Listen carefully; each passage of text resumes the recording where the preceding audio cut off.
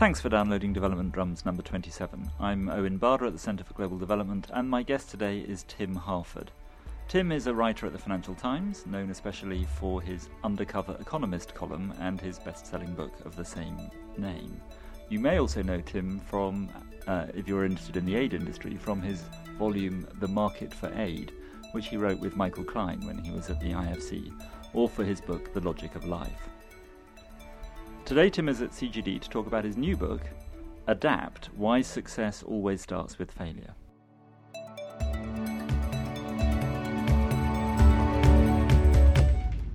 Tim, welcome to Development Drums. Thank you very much.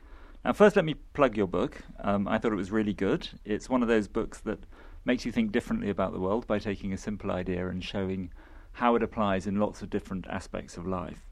So let's start with the main theme of the book, that we achieve difficult things when we plan and expect to fail. At one point you set out something you call Peter Palinsky's principles. Peter Palczynski's principles, yes. So who is Peter Palczynski and what are his principles? So in a nutshell, Peter Palczynski is the engineer who told Stalin that he was wrong. And you can mistake. You can guess what happened to Palczynski. So Palczynski was actually a compulsive truth teller. He told the Tsar that he was wrong. He composed a letter to the Supreme Soviet explaining that science was more important than socialism. Fortunately, his friends persuaded him not to send it. He toured Europe learning all about engineering, and while he was doing that, he had an affair and wrote back to his wife and said, "By the way, I've had an affair. Hope that's cool with you." I mean, he just couldn't stop telling the truth, and in the end, he was killed by Stalin. So he's a tragicomic figure. But one of the things I learned from Palczynski is that the nature of his criticisms of Stalin's grand engineering projects pointed me in the direction of successful principles for adapting. And they're actually the same thing that you would get if you study evolutionary biology. You'd get the same thing out.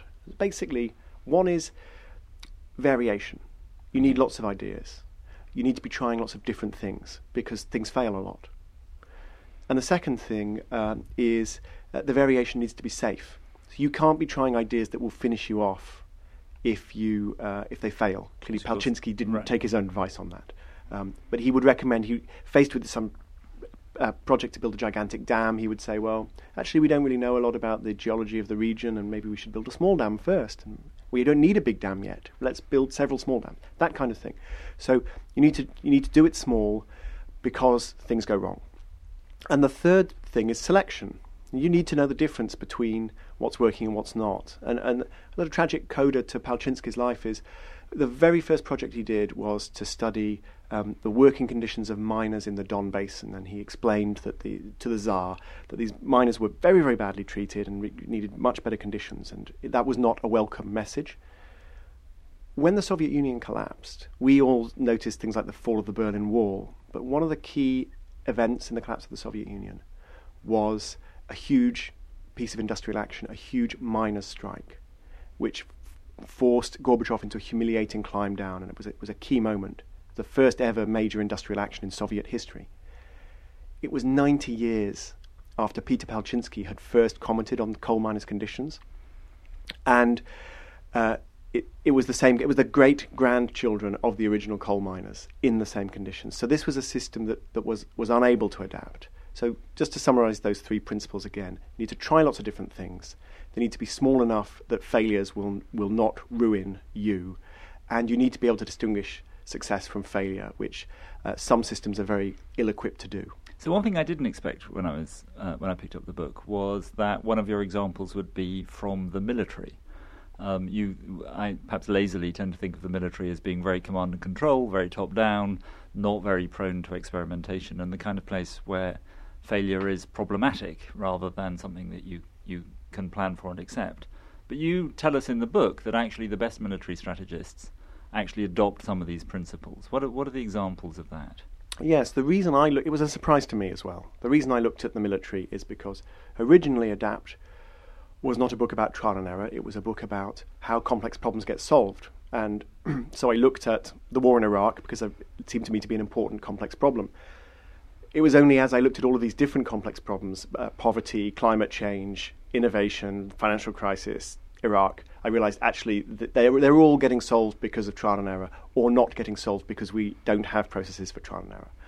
So it was a surprise to me as well. And what I learned looking at Iraq was the narrative that we tell is things got really, really bad.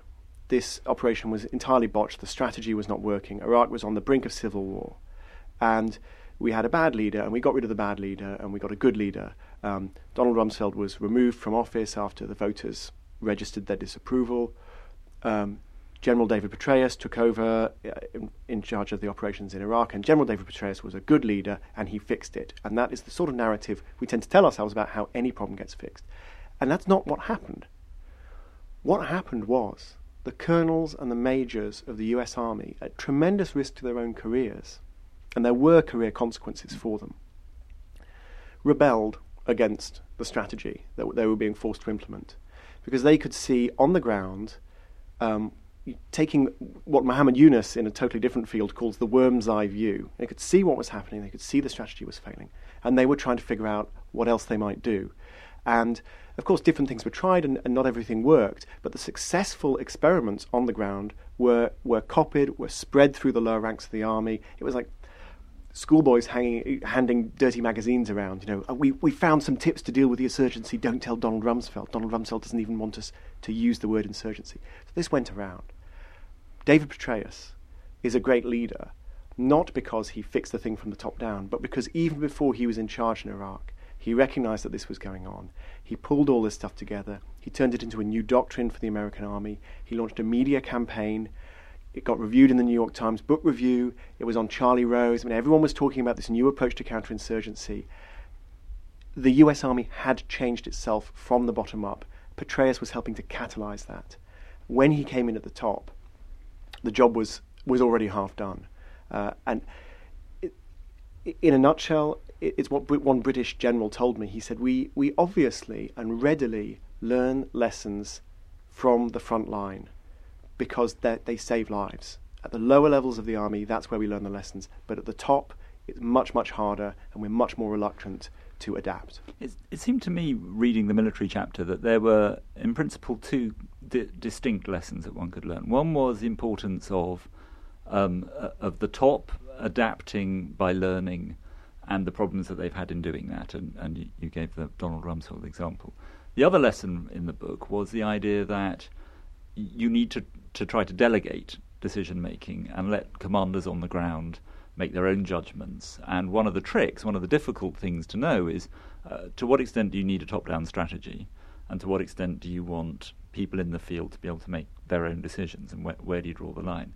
And you give the examples in business of Whole Foods in the United States and Timpson's in the UK that have done very well because they've empowered their staff to make their own decisions. But that seems to be a slightly different point than your general narrative about failing and learning from failure and failing safely. The idea that actually you don't want a strategy at all. So how does the idea of delegation fit into your overall story? That's a good question. I think delegation is not always the solution, but it makes experimentation and trial and error often makes it easier. One is you get more variation if there's delegation, because different people are trying different things. You also tend to have a closer response to reality through delegation.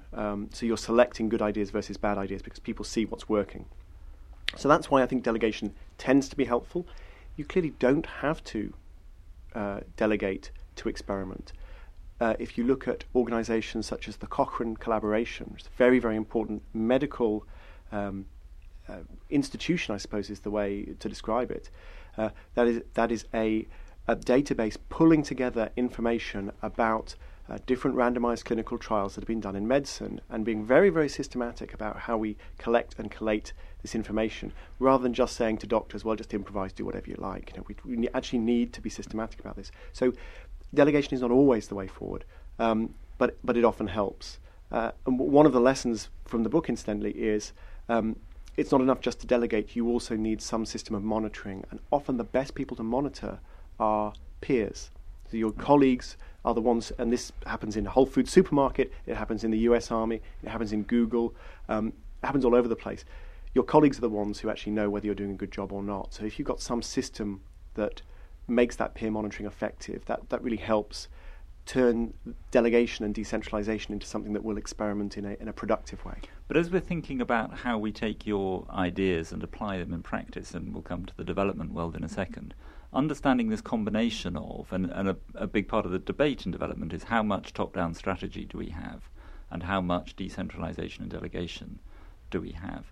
And it seems to me, if I'm hearing you right, that you need both, and you need a feedback loop that connects what's happening on the ground to the strategy, and that's important. But I'm not sure that answers the question of how would we know if we had enough decentralization and delegation, or too much, or I mean, what kind of measures do we have of what the right amount is? That's a good question, and it's not one I have an easy answer to. How would we know that we'd decentralized enough? My instinct, looking at the aid industry, which I used to be part of, is that it is by nature a top-down industry. Ultimately, the power comes from the donors. The donors are governments. They are highly centralized institutions. That's what a government is, and they're dealing with other governments. And the narrative in the official aid industry tends to be one of harmonization, which I understand that fragmented aid and disorganized aid can be damaging. But can you imagine the coffee industry getting together and trying to harmonize? Starbucks and Cozy and all of these coffee chains getting together and say, well, we need to harmonize our offerings. They'd be prosecuted. And we feel quite happy with these people experimenting and doing these different things because we feel that the feedback loops are there. There is a reward for doing things right and not doing things right. So the challenge for the aid industry, I think, is not so much to say, well, you need to decentralize more or centralize more, but we need to get the feedback loops in place. And if the feedback loops were in place to reward something that was working and to withdraw funding and effort and attention from things that were not working, we would just be a lot less worried about our failure to coordinate. Our failure to coordinate would be a strength rather than a weakness.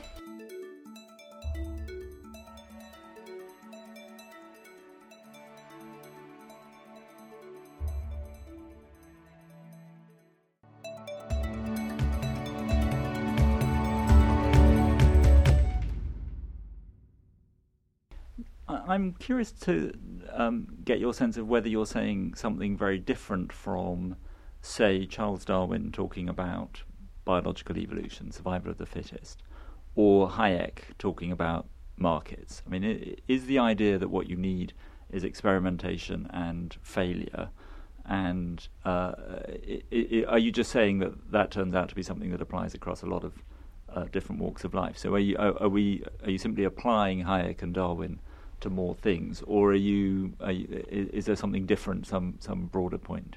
I think conceptually it's a Darwinian view. You're not associating yourself with Hayek, just well, no, Hayek as well. Although I recently had some very bad news about Hayek's political views I was not aware of, with his endorsement of General Pinochet. So I need to add a footnote to the second edition of the book. I mean, this is so. But Hayek too was all about decentralization also, and the evolution of effective systems. So in that respect, I think the concept is not new. What is new in the book is to show to make the case that this is very important in the economy, which a minority of economists make this case. I'm not the first person to do it, but it is not the majority view. Certainly not reflected in economic models. And furthermore, to then say, well, if trial and error, if evolution is so important, why don't we do more of it? And how does it work? So the whole book is really examples, case studies, anecdotes, narratives about trial and error either happening or not happening in all kinds of different fields. That was actually a challenge for me as a writer, because I started off as an economist, and naturally I sort of say, well, look, here I put the case to my publisher. I said, trial and error is really important. We need to write a book about why we should all experiment more. And the first question that my editor had for me is, okay, well, that's fine. So what does it take? Why do we find it difficult? And then that turned out to be a really interesting idea. What psychologically, why is it hard? Politically, why is it hard? And it's maybe not a coincidence that every chapter in the book has a hero. has somebody who actually has tremendous strength of character, because our systems do not adapt and experiment very naturally. It actually takes very brave people to make them do so. Can we talk about climate change? Because there's a key issue in development where you argue very forcefully that the adoption of trial and error techniques is going to be very important. And you have this lovely story of trying to do a planned response to climate change, where you try and figure out what the most environmentally friendly action is at each point and how difficult that is. Tell us a bit about why you think that the trial and error approach would work well in climate change and what that means in practice. So if we think about the problem of climate change, it's a very complicated problem. I made that point once at a meeting of activists, and they were very unhappy that I said it was complicated, because they thought that I was suggesting that the science was very uncertain and we couldn't be sure it was happening. And clearly science is uncertain, but that's not what I was making. That's not the point I was making. The point I was making is, what is our appropriate response to climate change? Well, it is largely trying to reduce emissions of carbon dioxide and to reduce emissions of other greenhouse gases, and also to explore other adaptations. Is there a way to take carbon dioxide out of the atmosphere? Is there a way that we can adapt to the climate change, new crops, new ways, all sorts of different things? And these basically involve all 7 billion people on the planet changing in small ways or large ways everything they do every day. And every product that we consume, every action that we take, has an impact on the planet. So 7 billion people taking hundreds of decisions a day, that sounds like a complex problem to me. And that's the nature of the change that we need to make. It doesn't strike me as, it shouldn't be controversial, but it's something that people don't appreciate enough. So the dialogue on climate change, in as much as we have a healthy dialogue at all, and clearly there's a lot of nonsense talked, but in as much as we have a healthy dialogue at all, it seems to be all about making the moral case that we really need to redouble our targets and commit to ever greater reductions in a very top-down way, and it's never discussed exactly what policies you are going to put in place to make this happen. And when I look at the policies that are used, they're often very counterproductive. So just one simple example. In the UK, we have something called the Merton Rule. It's sprung up and it's been widely copied by local councils. And it's a rule that you can't get permission to build a new development unless it has the capacity to generate 10% of its electricity on site through renewable resources. And it sounds like a really easy, it doesn't cost the council anything to make that rule. And so developers, whenever they build a new building, they have to install some renewable capacity. It sounds like a great idea. Who could object to that? You actually look at the effects. So I talk to engineers and architects who have to live with this rule. So one of them said, well, I'm trying to build a skyscraper in central London. A skyscraper is an inherently very environmentally efficient building. It is right next to Waterloo Station. People are going to come here by public transport. Then they're going to travel. There's a lot of office capacity, and they will travel by elevator. An elevator is an incredibly efficient machine because it's counterweights. If these offices were just out in rural Berkshire somewhere, you'd have huge car parks. Everyone would be driving. So it's a hugely efficient concept, irrespective of whether there's any renewable energy on site.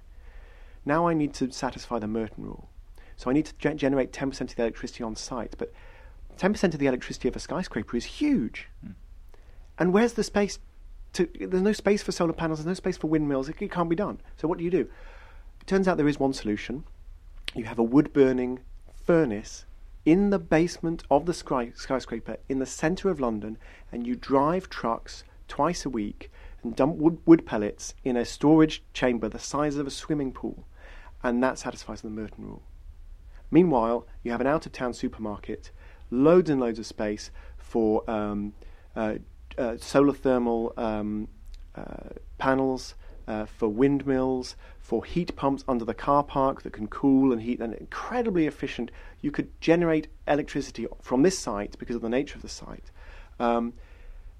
It would be tremendously useful, but the Merton Rule basically makes none of these demands. It says, just put up some token, irrespective of the fact that you could generate all the electricity here, just put up some token piece of renewable energy. Oh, and by the way, the entire building's an environmental disaster because it's an out-of-town shopping centre. So it's just one example of rules that we impose that seem sensible, but given the complexity of the economic system, they're not really helping us respond effectively. So in that case, the problem is that everybody's having to do the same thing, whereas it makes more sense to do it at the supermarket than it does to do it in the skyscraper. And that's where you come down to the idea of carbon taxes or a cap and trade system. Which I regard as effectively equivalent. I mean, there are some small differences between cap and trade and carbon taxes, but actually they both put a price on carbon and they both basically do the same thing. Right, we could have a separate discussion about that, but let's take that for granted, that those are broadly the same idea, which is that you put up the price of carbon and then you let those decisions percolate through the system.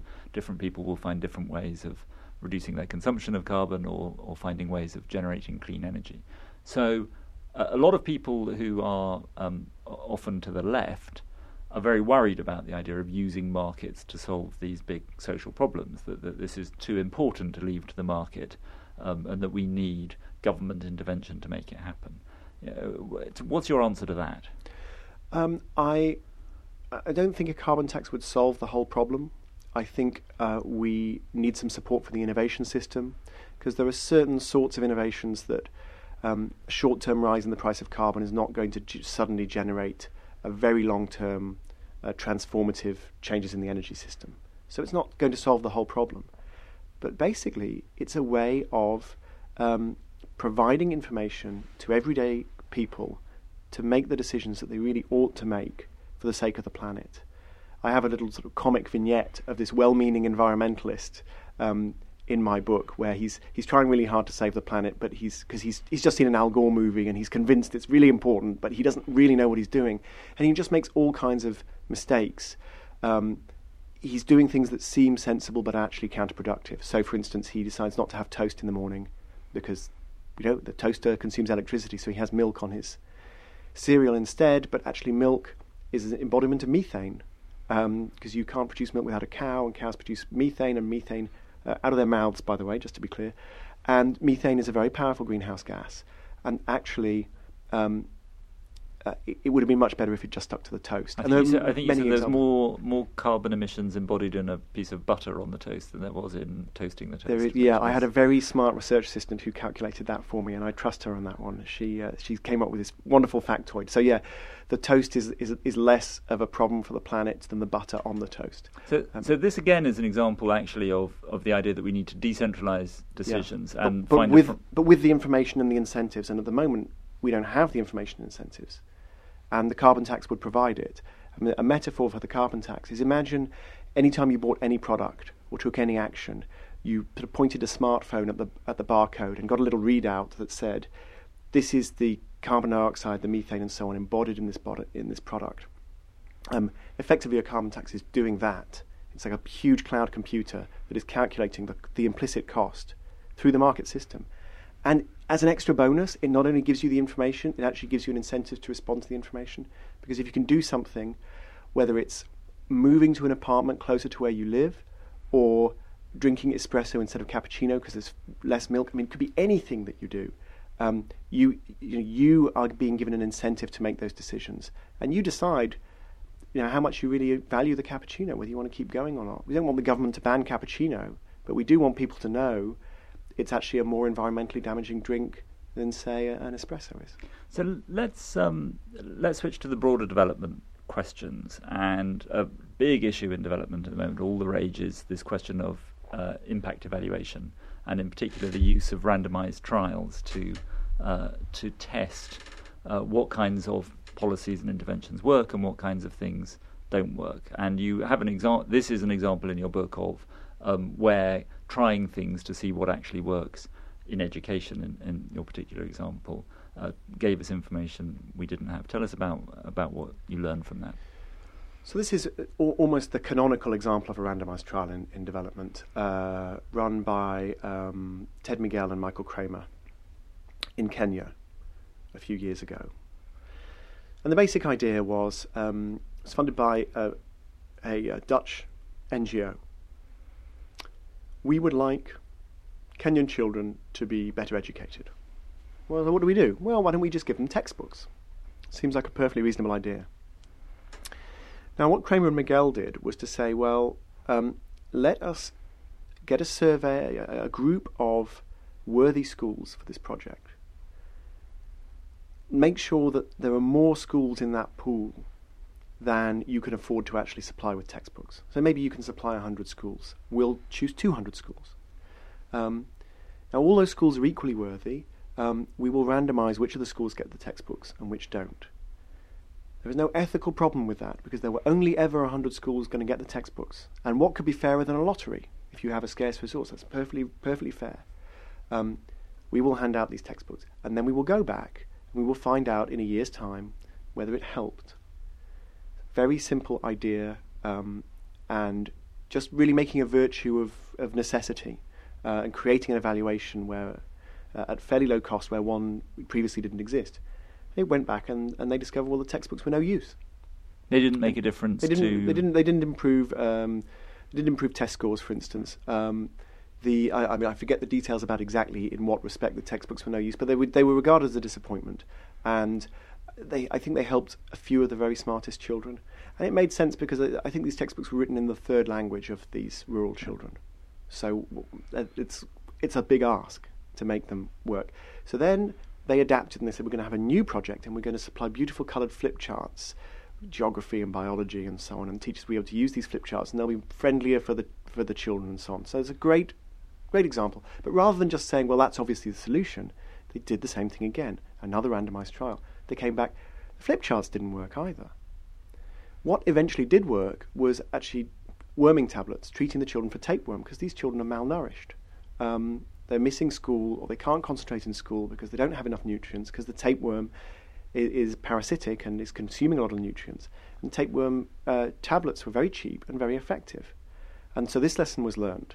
And what could have been regarded either as a success but wasn't a success, I mean, the NGO could have just distributed leaflets about all the wonderful textbooks they were giving to kids. And that is how a lot of development organisations raise their money. To their credit, they didn't do that. Neither did they regard what they'd done as a failure. They said, well, we didn't fail, we learnt something that didn't work, and that's a very valuable piece of information. And there was a coda to this. Well, I guess there were two codas. So one is that the idea was then rolled out in India, and they tried to adapt it to local circumstances and said, well, actually, the problem here seems to be anemia, so we're going to treat the children for anemia with iron tablets rather than tapeworm. So the same basic concept but adapted to local circumstances. That said, I am not aware of a follow-up study being published for that original piece of work, and I think it should have been published by now.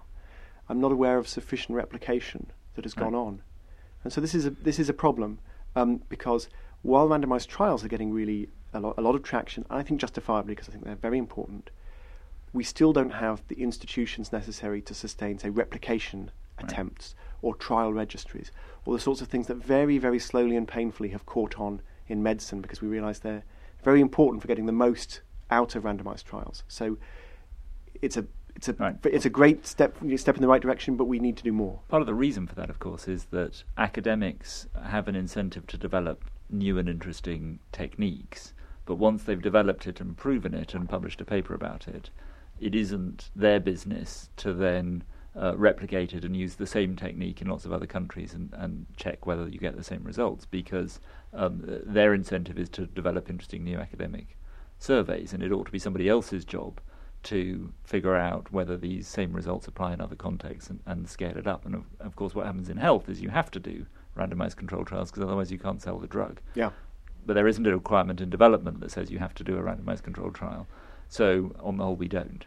Yeah, that's absolutely true. And I suspect it's impractical to insist on a randomized controlled trial for all development projects. That social projects are harder to evaluate than medical treatments. So there's a reason why randomized trials are less popular.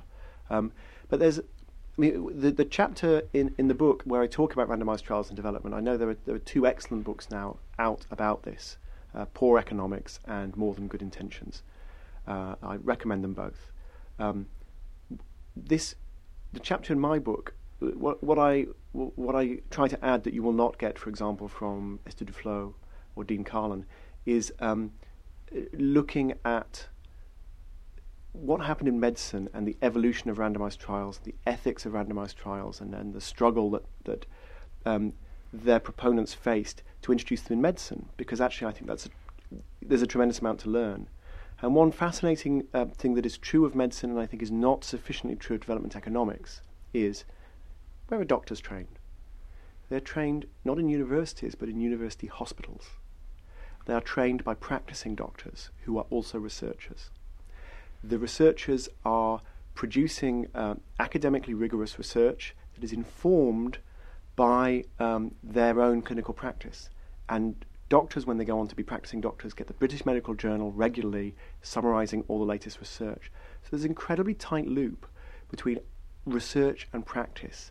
And I don't think we should simply say it's the responsibility of the academics to do the evaluation and then the World Bank should pay for the replication, maybe. I mean, maybe the World Bank should pay for the replication, but I don't think it's as simple as that. We need a tighter loop between research and practice in development economics.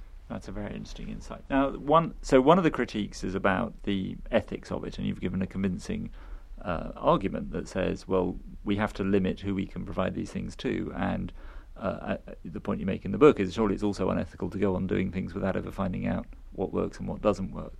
But there's another critique of this approach, which is the Lon Pritchett point, which says that randomized trials work well for things like how do you make sure your clinic is properly stocked, or how do you get more kids to go to school. But it doesn't answer the big questions in development, which is how do you bring about institutional change, how do you bring about the introduction of more democratic and accountable governments. Those are the big fundamental shifts. How do you start up a process of industrialization and economic growth? And I think his quote is that we end up, it's a cul-de-sac of precise answers to trivial questions, and that it doesn't address the big questions. What I think Esther would say, well, no, these smaller questions add up to a big picture. But where are you on that? So I do not sympathise with the idea that these are trivial questions. So I was born in 1973, and like most babies born in 1973 in the West, I was put on my stomach to sleep, because that was the received wisdom of the doctors at the time. Benjamin Spock's Baby and Childcare book said this is what you should do. There was no contrary evidence. Gradually, contrary evidence started to build. This is actually not a safe way to leave your children sleeping. It's a small effect, but over millions and millions and millions of babies, it's very important. And it took too long for the trials to be done, and then too long for the information to be promulgated and to turn into practical advice. And a recent epidemiological study reckoned that about 60,000 babies died as a result of this evaluation not having been done quickly enough and the information being released quickly enough. So I reject the idea that randomized trials study trivial problems. But you have to sympathize with Lan's broader point that ultimately what's going on in China, for instance, is not because of randomized trials. And the rise of Europe, the rise of America was not the result of randomized trials. It was the result of much more informal and grander scale experimentation. So the market system is very experimental. China is not a market economy, but China's reforms under Deng Xiaoping were highly experimental. The idea was, well, we'll try this, we'll tolerate various experiments going on, and we will shut down what's not working, and we will copy or allow to be copied what is working. And that happened again and again and again. I mean, I described this in the last chapter of my first book, The Undercover Economist. It's a very experimental political system there in China, for all its faults. So towards the end of the chapter about development, I broaden things out. I talk about your work, Owen, on feedback loops, and I talk about the general idea of how do we experiment and select good ideas on a bigger scale. So this could be anything to do with proper evaluation of aid agencies, who's doing good aid and who's not, proper monitoring, transparency of aid flows, or even some of the really grand stuff. So Paul Romer's idea of charter cities. Well, ultimately, what is that but an experiment on a small enough scale to be survivable, but a big enough scale to make a difference? So randomized trials are great, but they are not the only kind of experiment, and development needs a lot more experiments and a lot better feedback loops, which is a point you've made yourself very cogently. So one issue that a number of people have raised, particularly on the Development Drums page on Facebook, about your idea that we need to learn how to fail is the difficulty of failing safely in development. There's a very brittle, fragile consensus that allows us to go on spending development aid.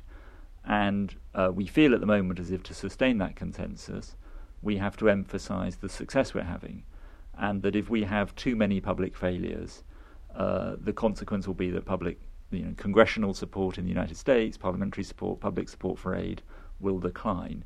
And you've seen this a bit with the Global Fund, who had a big audit process. They uncovered some quite small amounts, or in the grand scheme of things, quite small amounts of corruption.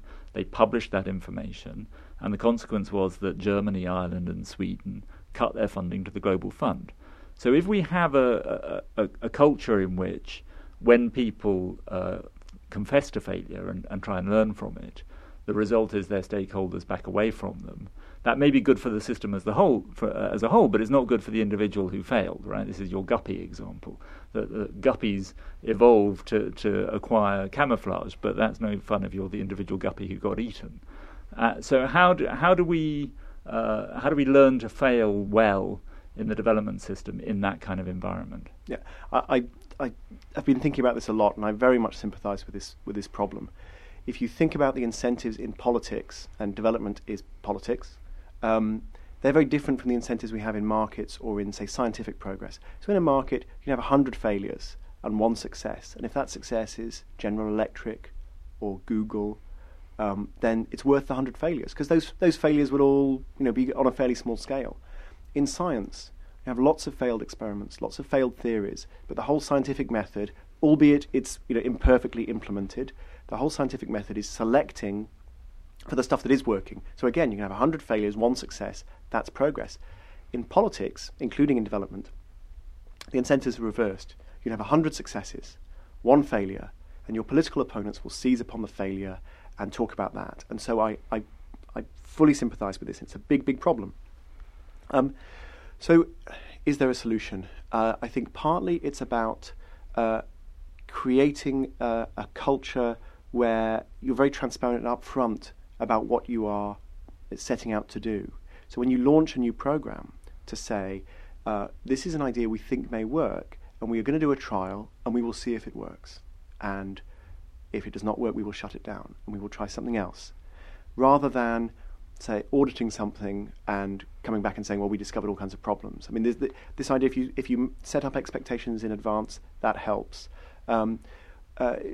We also, it would be just wonderful to be able to get away from the current debate in, does aid work? I mean, I just find this debate so pathetic and so tedious.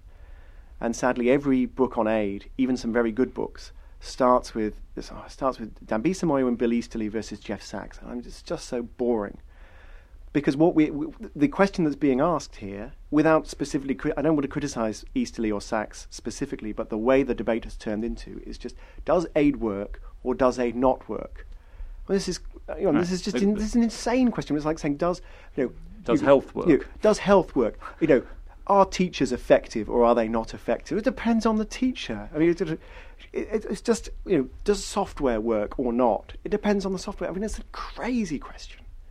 And so we have to grow up and say, we are going to try to discover which aid works and which doesn't. And I understand the nervousness of demonstrating beyond doubt that some aid projects have failed. But I think we have to get to that stage, and if we manage expectations in advance, it's something that we can do, and we owe it, as professionals in the aid industry, owe it to the poor people they are trying to help. We can't evaluate ourselves because we might embarrass ourselves. I mean, that's unsupportable.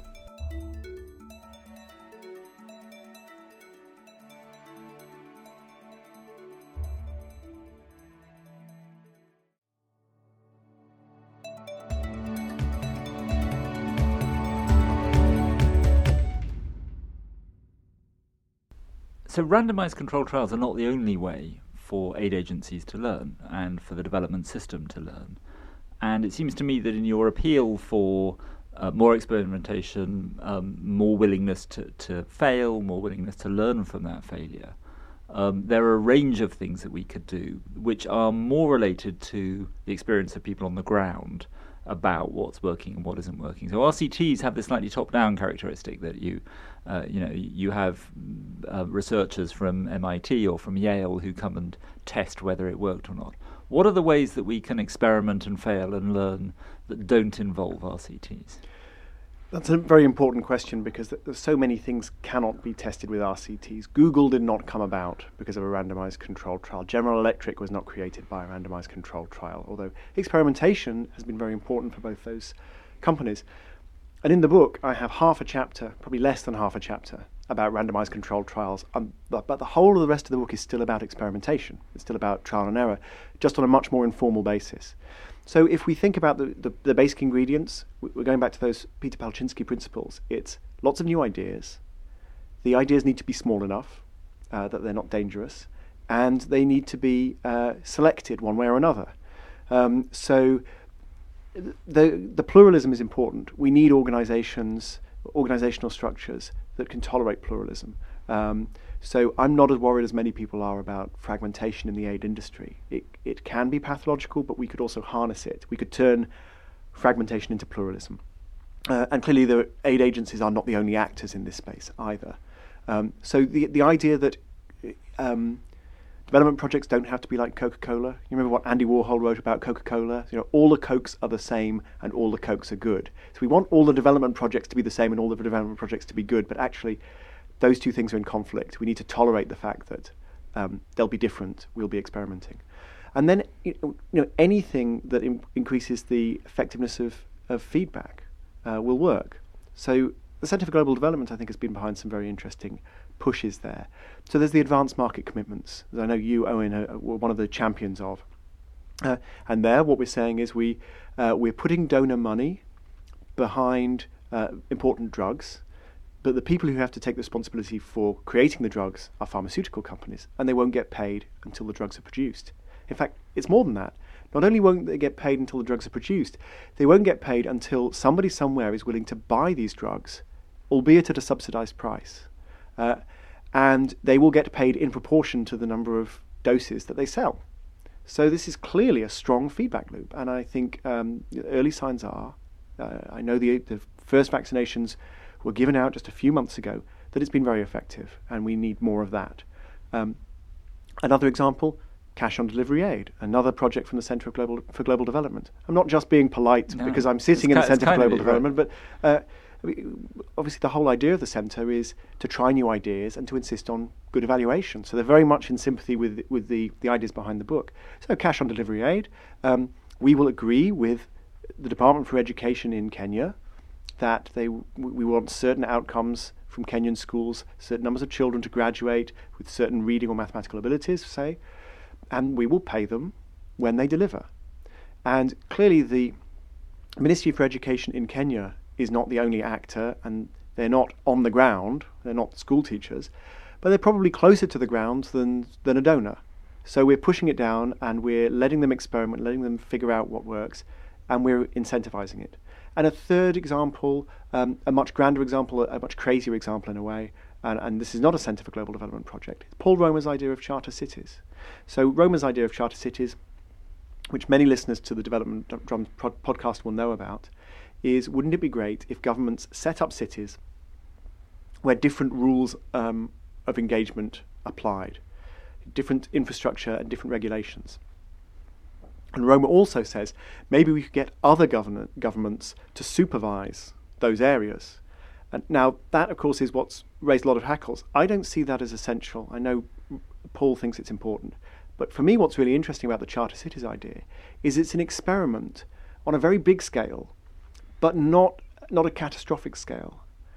These cities can fail without untold human misery. People can just not turn up, or they can succeed. And they're valuable because they allow governments to try something new without having to reform regulations everywhere in their economy. So, and there are many, many other examples, but experimentation is vital, but it doesn't have to be a rigorous randomized controlled trial. It can be a much more informal process. What can we as outsiders do to create conditions in which development organisations can experiment in that way? I mean, the institutions we have evolved within the environment they're in, and on the whole, they haven't evolved good mechanisms for learning, because they haven't needed to. They've continued to get funding from taxpayers mainly, without doing the kind of experimentation that you're talking about. What is it that we can do, people who are listening to this podcast, either who are working in these organizations or who are working in the development space, to try to create the conditions? Because it seems very difficult for organizations to make this leap into being more experimental. We talked about the Global Fund example earlier. But there isn't much tolerance of failure. The media pick up the one failure and exaggerate it. What are the things that would make it a more conducive space? And what do you think might happen if we don't do it? If we don't do it, more of the same, which is an industry which, despite tremendous resources, is not as effective as it could be and not as innovative as it could be. And this is one of the most important problems in the world. So we need to do as well as we possibly can. I'm not that interested in this general question of whether aid works in general, in abstract or not. I'm much more interested in finding out which parts of it work and which parts of it don't. So I think one thing is let's be positive. Let's just look for improvements. So rather than this question of is it good or is it not good, let's just go straight to cut to the nub of it. The question we care about was how do we make it better? What are the specific things we could do to make it better? So that's one thing. I think we sort of owe it to ourselves and to sort of proper discourse in this environment to take evidence seriously and not to be ideological and not to say, these guys are the good guys, this particular economist or this particular project or this particular institution is on the side of the angels and then they should need unconditional backing, or vice versa. Those guys are just idiots, they never get anything right. We need to be interested in evidence and be supportive of evidence. And I would like us to be tolerant of honest failures. I wish development organizations, in fact political institutions of all stripes, would far more often say, we did this, we thought it might work, we evaluated it, it did not work, we are going to stop doing it. And they should get a round of applause. But instead we talk about U-turns and wasted money. And that's down to us, as voters, for instance, we don't tolerate that in our governments, and we have to, otherwise we get the governments we deserve. So Janine Cooper asked on the Facebook page for Development Drums whether you have any suggestions for people who want to get funding from donors for experimental approaches. Are there any things that you think will make donors be willing to fund those kinds of experiments? Oh gosh, so I've never applied for donor funding, so my advice is probably going to be very bad. But I think to look at the history of randomized controlled trials or experiments more broadly in medicine and in development, but medicine there's more of a history, and just to demonstrate time and time again that good evaluations have tremendous scientific power. They tell us a lot. But they also have tremendous rhetorical power. You can say to a donor, look, if we do this, and if it doesn't work, we've learned something important. And if it does work, we've really got incredible ammunition. At the moment, we've got just the same few randomized controlled trials being talked about because we haven't got very many. And we need to change that. So that's the thing. The evidence has scientific value, but it also has rhetorical value. I wish it had more rhetorical value, but it'd still be very powerful. I've been pretty struck, actually, how much money has been drawn into the big vertical health programs. And I suspect that's in part because those health programs are largely supporting interventions for which there are randomized controlled trials, particularly drugs. And they're able to say with much more clarity what it is that they're achieving than alternatives. For example, we don't have very much money being sucked into health systems because we haven't got very much experimental evidence about what kinds of intervention work in health systems. So it seems to me weird that more of the development industry hasn't taken this up just in order to compete more aggressively with the funding that's being sucked into those small number of places where there is RCT evidence available. I think that's absolutely right. One issue that we've been talking about the way that the development industry evolves, but can we widen that out to the question of what it is to develop? And there is a story that says that what it is to be an advanced economy and a successful society is to have successful problem-solving institutions. You have functioning government, you have functioning market economy, functioning financial markets, functioning health system. So do you think that there's a lesson in your book for how we go about creating the conditions in which those things emerge, not necessarily as aid agencies, but what governments and citizens should do in their own countries to try to accelerate the development process? I mean, is that a too big of a stretch from what it is that you're saying? It's an issue that I look at briefly, and the research I describe I think is fascinating, but I don't think it offers any easy answers. So I look at research by Cesar Hidalgo and Ricardo Hausmann. Ricardo is an economist at the Kennedy School of Government. Cesar is a physicist at MIT. And they've worked together, fascinating work, on, I suppose, what you would call the structure of product space. What they're trying to discover is, well, first of all, what kind of products are like other products? So are apples like pears? And sometimes it seems obvious that apples are like pears, but it may not be obvious. And the way they create that information is to look at exports and say, if lots of countries export apples, and the same list of countries also exports pears, therefore apples are like pears.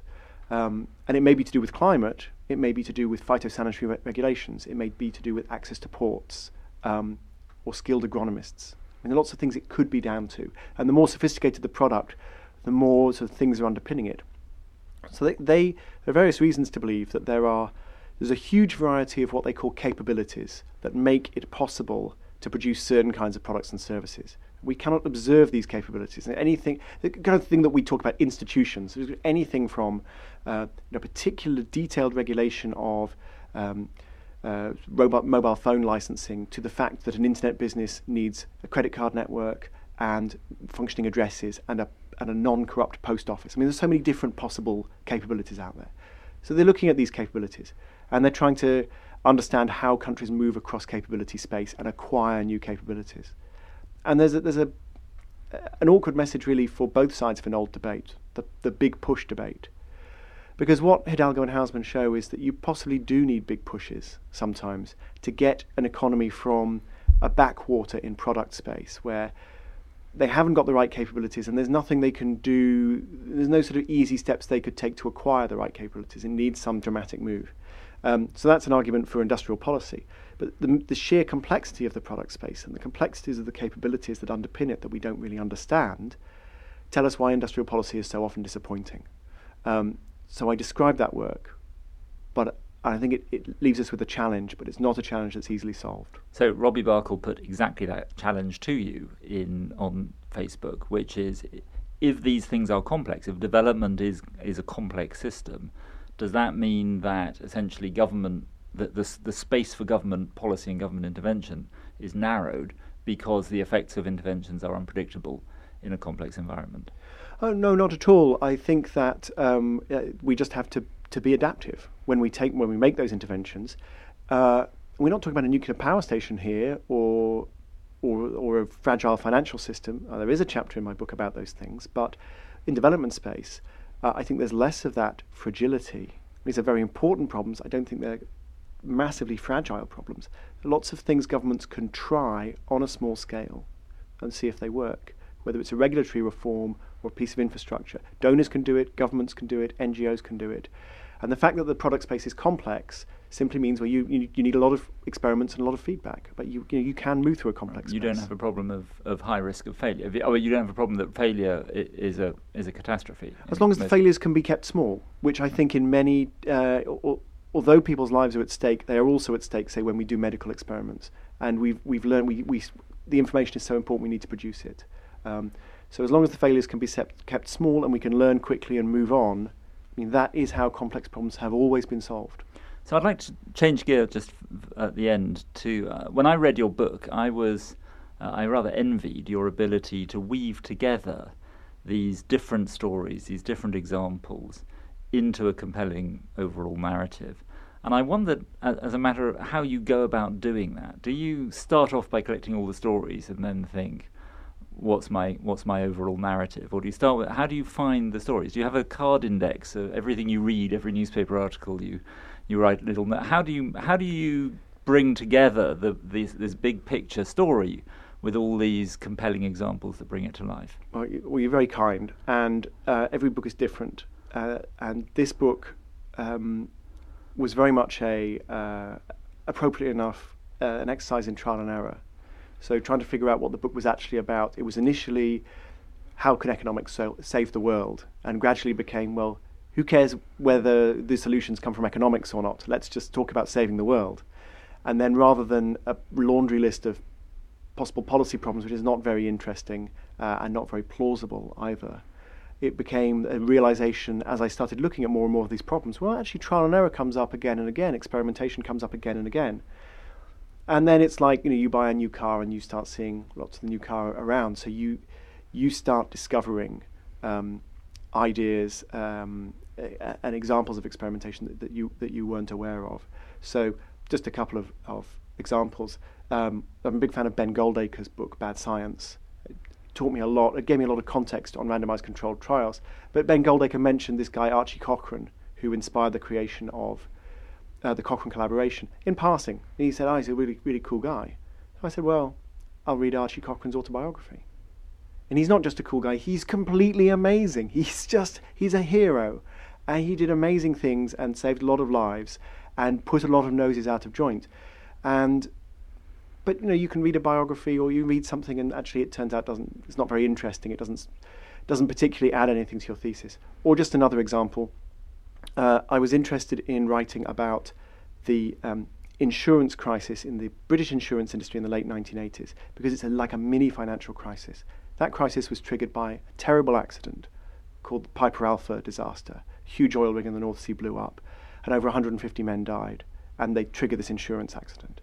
So I thought, well, it would be, I should write about this disaster briefly and explain what happened, and then I'll talk about the insurance business. My sister is in safety engineering, as it happens, so I got a bunch of books about these safety engineering books, which contain descriptions of Piper Alpha, and I started to read these books and discover actually they're describing tightly coupled complex systems. They're describing systems that are like banking systems. And one book in particular, Normal Accidents by Charles Perrow, the epilogue is all about, well, how do we use these insights from safety engineering in the financial system? Written in the late 1990s. So that was just a serendipitous discovery that you understand what happens to a nuclear power station, that tells you something about Wall Street. So in short, you have to read a lot. But that's okay, because reading a lot is fun. You've been listening to Development Drums with me, Owen Barder, and my guest has been Tim Harford, whose new book is called Adapt: Why Success Always Starts with Failure.